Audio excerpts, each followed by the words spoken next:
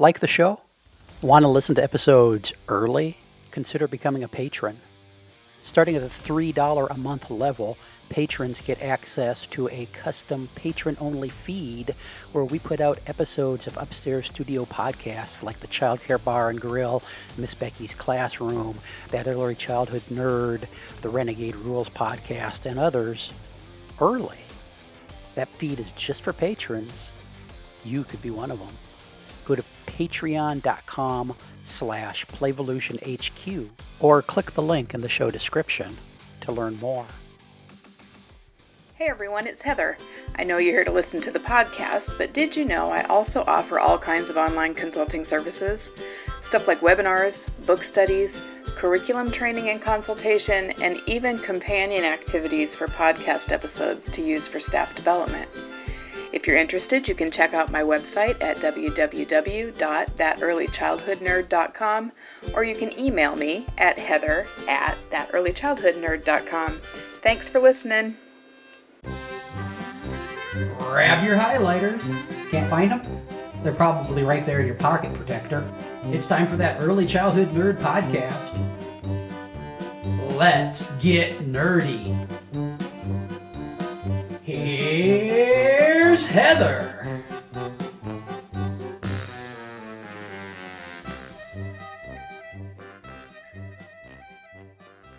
Hey everybody, thanks for coming. Welcome to another episode of That Early Childhood Nerd. I'm Heather Burnt-Santy, and I've been sitting here chatting casually with Richard Cohen for about 20 minutes, so I guess I wasn't quite in recording mode yet. But Richard's here today for another episode. Hi, Heather. Hi, everybody. I don't even know now.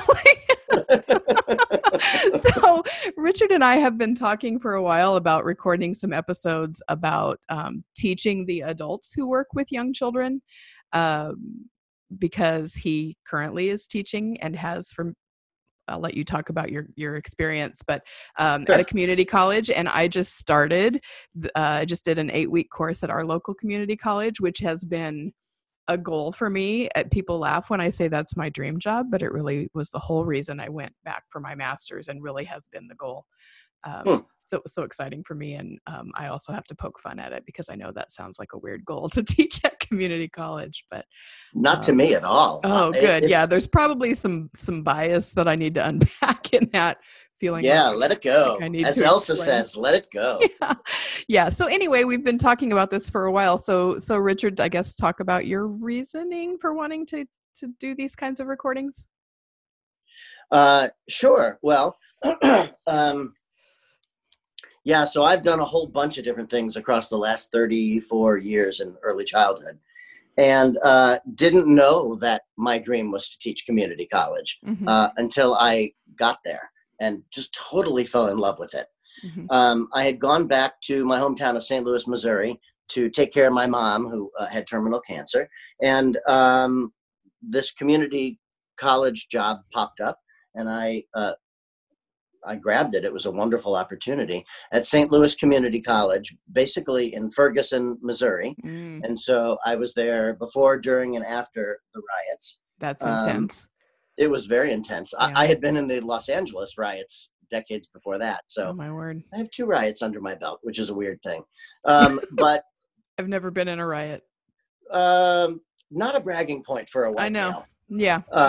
In particular, I was just there both times really to bear witness to Sure. worlds that I hadn't even known existed. Yeah. That No, I was I'm just privileged saying to I not can't know even imagine, what the intensity that brings to a community. I just about. can't. It was wild. Yeah. It was definitely wild and painful. But that piece aside, in Ferguson, I was mainly with women, mainly 30, 40, 50, 60, 70 years old, working early childhood professionals who, for whatever reasons and whatever laws in the state of Missouri, they had to go get their associate's degrees. And so these were, that was 99% African-American Ferguson residents. That was my community, my learning community then. Now I'm in the Hartford, Connecticut area, which also is high poverty. least the part of it that that come to the community college. But now I'm with young women who are 17, 18, 19, 20, 21, 22, 23. I never wanted to teach high school in my life, and I'm basically doing that Yeah. now. Both community college experiences, but really different. Really different. Yeah. Same content. Yeah. Early childhood stuff, the same classes, the same syllabi, but I have to teach them in very different ways because each of those, it's just interesting as a student of human development. Sure. Each of those groups, the older women and these very young women, the people who have experience working with young children and the ones who are thinking about doing it, just I have to really tailor the experience very differently for them. But sorry, you started to say something. No, I was really surprised because that's what I was expecting. Because I went back at 40 to get my associate's degree because I had been essentially pushed out of the field for not having a degree, despite having done the work pretty well for 20 years before that. And, having had positions where I trained other adults, and I'd had a couple publications at that point. But so anyway, I went back at 40 and got my associate's degree at the college where I'm teaching now. Yes, because by the way, in case your audience doesn't know, let me interrupt you. Sure. You just got your master's degree. Congratulations. Thank you. It is so crazy. Awesome. And I have been so obnoxious about it, but I am really proud and excited and sure didn't think I'd ever be here. Yeah, you should be. You've so earned it. It's wonderful. Oh, thank you. Thank you. But what I expected going into this class that I'm teaching, that I taught this semester, was mostly later 20s, 30s, 40s women who were in the field doing the work, which is what excited me really about the community college setting. So we would have, a current context for them to reflect on and to plug in and to think critically with this new information. And what I got was 8 students, and 3 of them are currently working with young children, and the rest of them weren't and never have. And a couple of them were, pretty young, 7 or 18, 19 probably. So it was a mix that I wasn't expecting, but I think it was a good experience. So yeah. So can we jump into the quote here and start ripping it apart? Are you ready? I'm ready. So this is from an article that was published in Exchange called "Stepping into a New Space, a New Role," and it's a conversation between Margie Carter and Nadia Taylor. And so what I'm about to read is something that Nadia shared as her part of the conversation. And she said, "In addition, I don't want to leave my students feeling unprepared for the classrooms they will enter, even if those classrooms don't align with my vision for early childhood education.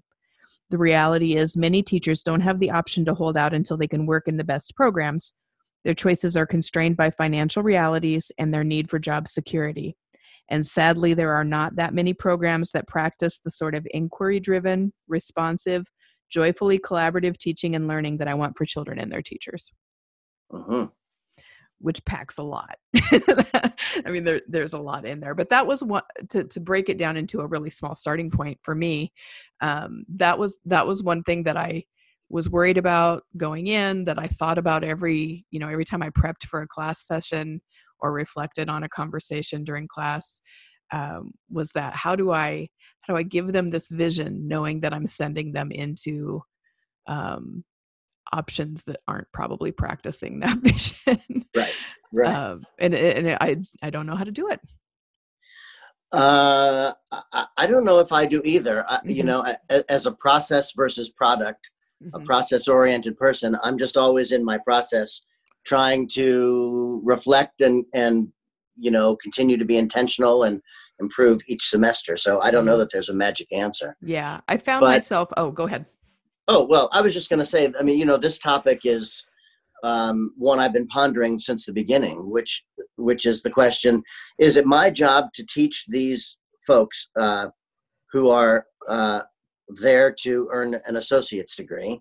And that's relevant, I think, to me, because if it was a bachelor's degree, I might have a different opinion on it. But if they're there to earn an associate's degree, and I have an understanding And it's different in the state by state, by the way, of what an associate's degree allows someone to do. Right. For example, Missouri versus Connecticut, the two places I've taught community college. But if that's my goal, is to prepare them for whatever those jobs are that that an associate's degree allows for in that state, then is my job to teach them best practices, or to,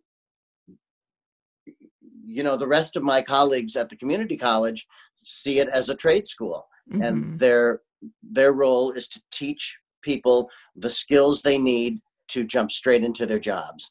Mm-hmm. But as you say, and as this quote says, if that's my goal, skill building, to do the jobs that actually exist out there, that's very different than an understanding of what are best practices for young children and what young children and teachers need to thrive. Yeah. And I would go back and forth with that, that sort of thinking, because I feel like what I see in a lot of childcare programs is just it could so easily be learned in a week on the job. Like following the schedule and getting all your activities from Pinterest and the steps for hand washing. Right. So what I tried to do a lot of times was start with the best practice information, or just the general child development. Here's what we know about how children develop and learn. And then I would try to make some concrete connections to how that might look in a classroom. But I also tried to be really honest and say, you may go into, and even as they went and did their assigned observations, you're going to see things that maybe don't match what we're talking about here together this week. Right. So then your job becomes, how can I make what I know is best or right or in line with how they learn fit into the system that I'm in? And then there were times when I was like, whoa, maybe that's way too overwhelming. But I don't want to discredit the intelligence and the passion and the ability of the people who are in the classroom with me. Right. I don't want to assume that they're not good enough or smart enough to make those connections, given the information. Well, and they definitely are. I mean, you have to start with the assumption that they are that intelligent and intuitive and perceptive. Yeah. Because they'll be that way out in their future jobs, but not. Gosh, there's so much to unpack here. Yeah. Because the other thing about the kind of folks that we teach, I don't know if this is true for you, but in the places I've taught, is I don't mean to make a broad generalization about all of these folks because they're diverse, but generally speaking, they're so disempowered and haven't found their own voices, whether they're a young woman of 18 or an older woman of 65. They don't know that their voice matters. Mm-hmm. And so even though they have you were talking about their perceptiveness of what they'll see when they're out there, they've got that, but they don't know that they can speak up sort of against it or help others learn that there's a better way. Right. And so there's this whole other agenda of empowerment that I sort of infuse throughout my teaching that has nothing to do with the course objectives, which is getting them to use their voices and speak up and say, because a lot of times they'll say something in class and it'll start or end with, "Oh, but I don't know." Well, actually, no, you do know. Yeah. And that's good. Actually, you said it really well. So that's exactly how you need to say it to your future boss, to the parents of your future children or your current children that you're in charge of. So part of it is helping them to be that child advocate. Yeah. So the more opportunities we can give them when they're with us in class, or even because my class was a hybrid, so half of their stuff was online and discussion boards and things, the more opportunity we can give them to do the talking in class with each other or with us, I think that gives them really good practice for that kind of articulation they're going to need later, rather than just lecturing at them and making sure we power through the content of the syllabus. I felt like I needed to give them as many chances as I could to talk through or to practice saying their ideas or to hear other ideas and have to respond. And I felt like that not only did it meet the needs of diverse adult learners, it gave them sort of the skill that I think I need to be building with them more than the skill of how to set up a classroom design. Yeah. I mean, it's a tall order. I think we need to give them both. Yeah. So, I use a flipped classroom approach. Mm-hmm. So, my semester starts out and I tell them, so here's the deal. We have no tests, no quizzes, there are no exams, but there's a lot of work. So you do need to get ready for it. And let's talk about how to stay organized so that you don't fall behind. Yeah. Because you're going to be doing a lot of reading and reflecting outside of class. Because when you come to class, it's all discussion. So for the very reasons that you just so perfectly stated, our class times there's games and singing and, investigations and role plays, but also lots of discussions. Mm-hmm. So all that other stuff, there really are very few lectures. Right. They do that taking in of information outside of class. And that gives them lots of time to either use their voice or at the very least hear one of their peers, hear what it sounds like when one of their peers uses their voice and can state, very eloquently what young children and families need. Mm-hmm. And I ended up doing maybe my first 2, and it was only 8 class sessions, but the first 2, I really did just do a lot more lecturing than I had planned. Right. Because they were not quite comfortable or trusting. I feel like we didn't have the trust yet for them to really feel like it was okay to spend a class period doing most of the talking themselves. And we're conditioned in that way. That's the way most of their high school educations were probably. Yeah. And a lot of the, if they're adults who are in the field, a lot of the trainings that they've been to at conferences or whatever are probably more of the person in the front of the room talking. So there was some unlearning that needed to happen and some trust that we needed to develop. But I felt like once we had done that, even though it took 2 whole class periods and I sort of lamented the loss of that time, I felt like it was so rich then afterwards, even with these folks who had never thought about some of these things before.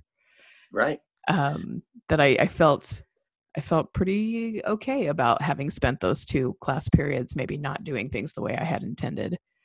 Yeah, I mean, I think I agree 100% on, I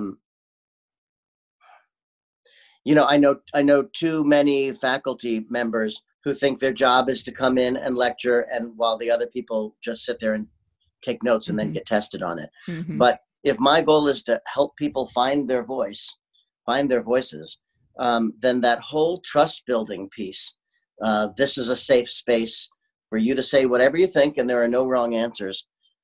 And the time that it takes to establish that it's part of the curriculum. It's a integral part of the semester long piece. You know what it brings up for me is old Piaget, who says learning is discovery.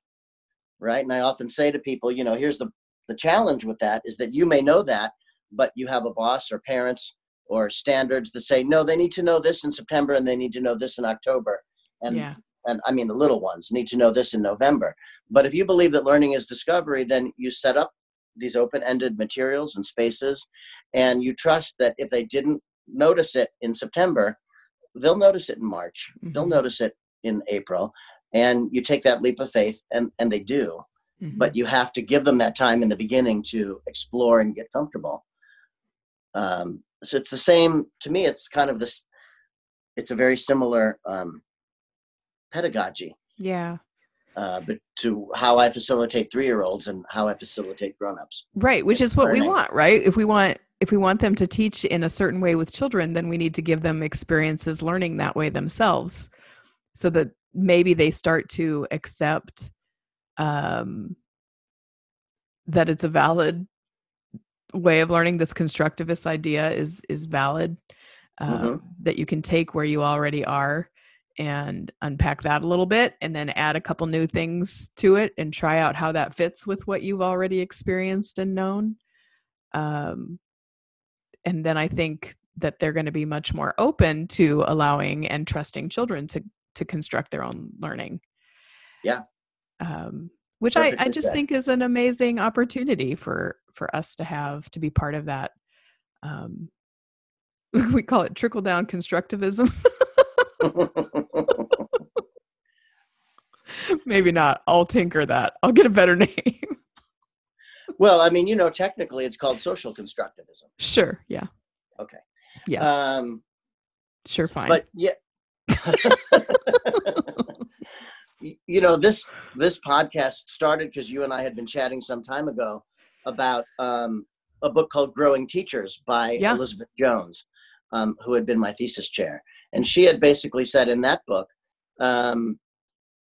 that when working with, this was a book about social constructivism, Mm-hmm. that when working with early childhood professionals, what you do should be a metaphor for what they do with young children. Mm-hmm. And not only that, you should help them notice that what you're doing is a metaphor. Right. So a lot of my community college classes happen on that meta level of, okay, now, so we just sang a song. What did that feel like to you? What do you think the purpose was? Let's talk about the article you just read about the neurological impacts of music. Why do you think I have the tables and chairs in a big circle instead of everyone facing front? What is that? How are the power dynamics different in the way that I've set up this space? Mm-hmm. And what's the metaphor for a space you would set up for 3-year-olds and a circle time, how you would manage a circle time or facilitate a circle time? Mm-hmm. So all of that happens in the community college experience. Mm-hmm. I was just imagining myself in your classroom. That would have been so fun. So, I mean, I say that I went back and started and did my associates at 40, and now at 49, I finished my master's, but it's been completely online except for one class for me. So I haven't had any of that in classroom experience myself, really. And online college courses can be a whole nother episode, but yes. So that was another challenge for me was thinking about the luxury of being in the same room with other learners and just counting myself as one of the learners with a different responsibility.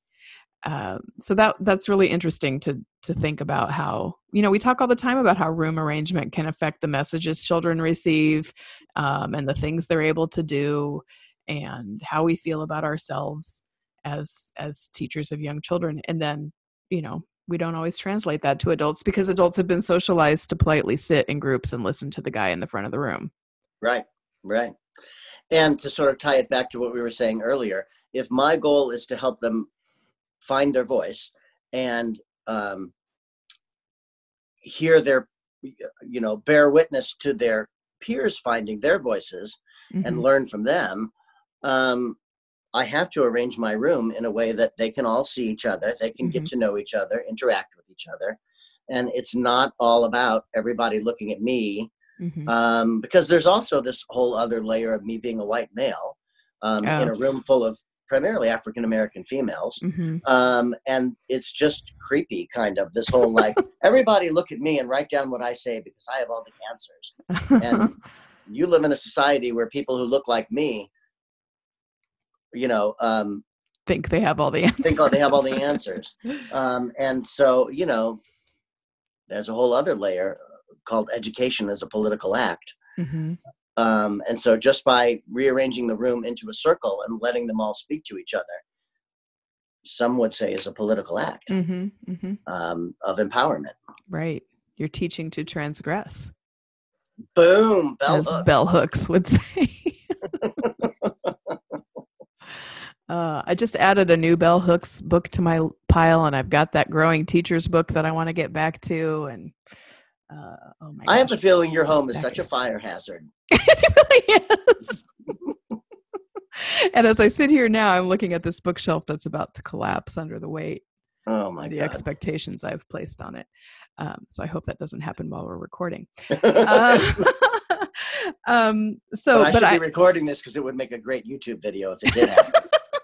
Yeah, everybody wants to see the nerd die under an avalanche of her books. It would be an appropriate way to go. It sure would. For you. It sure would. Well, now that you've planted that, I'll just be dreaming about that for the rest of my life. So is there anything like, how do we wind this one up? I'm trying to even make connection. I mean, I think everything we've talked about could also be applied to a center director who's responsible for providing professional development to a staff, or someone who likes, is doing workshops at a conference. Absolutely. I used, one of my previous positions was that I was the director of education and training for an agency that had 4 centers. And so that was a big piece of my job. And it was a good sort of playground for me to try out some new ways of thinking about how we all learn and what's really important when we're, because the other thing is that's a really precious time when we can all be together as adults and reflect on and think about and talk about what we're doing with young children. It's hard to carve out that time. It's easier when you're a college student and it's assigned and that's what you do. But when you're in like a center or a setting like that, it's hard to find that time. Right. So we need to really make sure that we're being, I guess, good caretakers of that time when we're all together. Well, I think one of the most important things to do is to say the words that you just said out loud at the beginning of the semester to your class. This is a sacred time when we come together as a room full of adults learning with each other. Mm-hmm. And so we need to hold it that way. Mm-hmm. For my students back in Ferguson, who were older women, I taught a lot of evening classes, and they had been working since 5:30 in the morning. Mm-hmm. They were exhausted. Yeah. Now I teach a lot of very young people, and the challenge is getting them off their cell phones. Yeah, for sure. God. But either way, by sending this message of this time has the possibility of being valuable for you, mm-hmm. and helping, I think most of what I do in early childhood professional development is try to help people reconnect with why they got in the field, with their love for young children. Absolutely. And so when I couch it in that way and say, look, I know you love these kids and you want to do the best you can by them. So you have an opportunity to learn more about how to help them thrive even more. So that's your reason now for turning off your cell phone, for finding some energy and drinking some coffee, whatever it is your challenge is that's keeping you from being present. Mm-hmm. Because there's that whole other piece about being present around young children who are always living in the present moment. Right. But I have to help remind them of their reason for doing it. Mm-hmm. So if it's the love for your kids, even if you don't have your own, I don't necessarily say these words out loud, but even if you haven't found your own voice yet, uh-huh. And you don't know that you're of value, I know that you care about those kids. So the reason to be present in this class and to participate and contribute is because you're going to do an even better job by those kids. Mm-hmm. And that's often a place to start. Yeah, I think that's wonderful. Yep. Maybe that's a place for us to end. I think that's perfect. Thank you. Thank you for doing my job and wrapping up the conversation. Do I get paid? Do I get paid? No, nobody gets paid in this situation. We should have discussed this beforehand. Yeah, I'm sorry. Oh. There was so much that you mentioned as a contract item that comes up after the fact, I guess. Okay, well, thank you so much for being on another episode. I do really want to get into some more of these kinds of topics and maybe look at the Growing Teachers book and dig into that a little bit too. So, sure. Awesome. Thank you, Richard. Take care, Heather. All right, you too. Thanks, everybody, for listening. Hope you'll come back again for another episode. Goodbye. That's the show. Now go get your nerd on.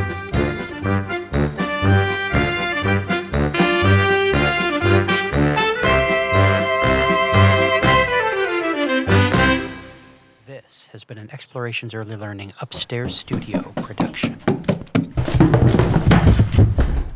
Oh.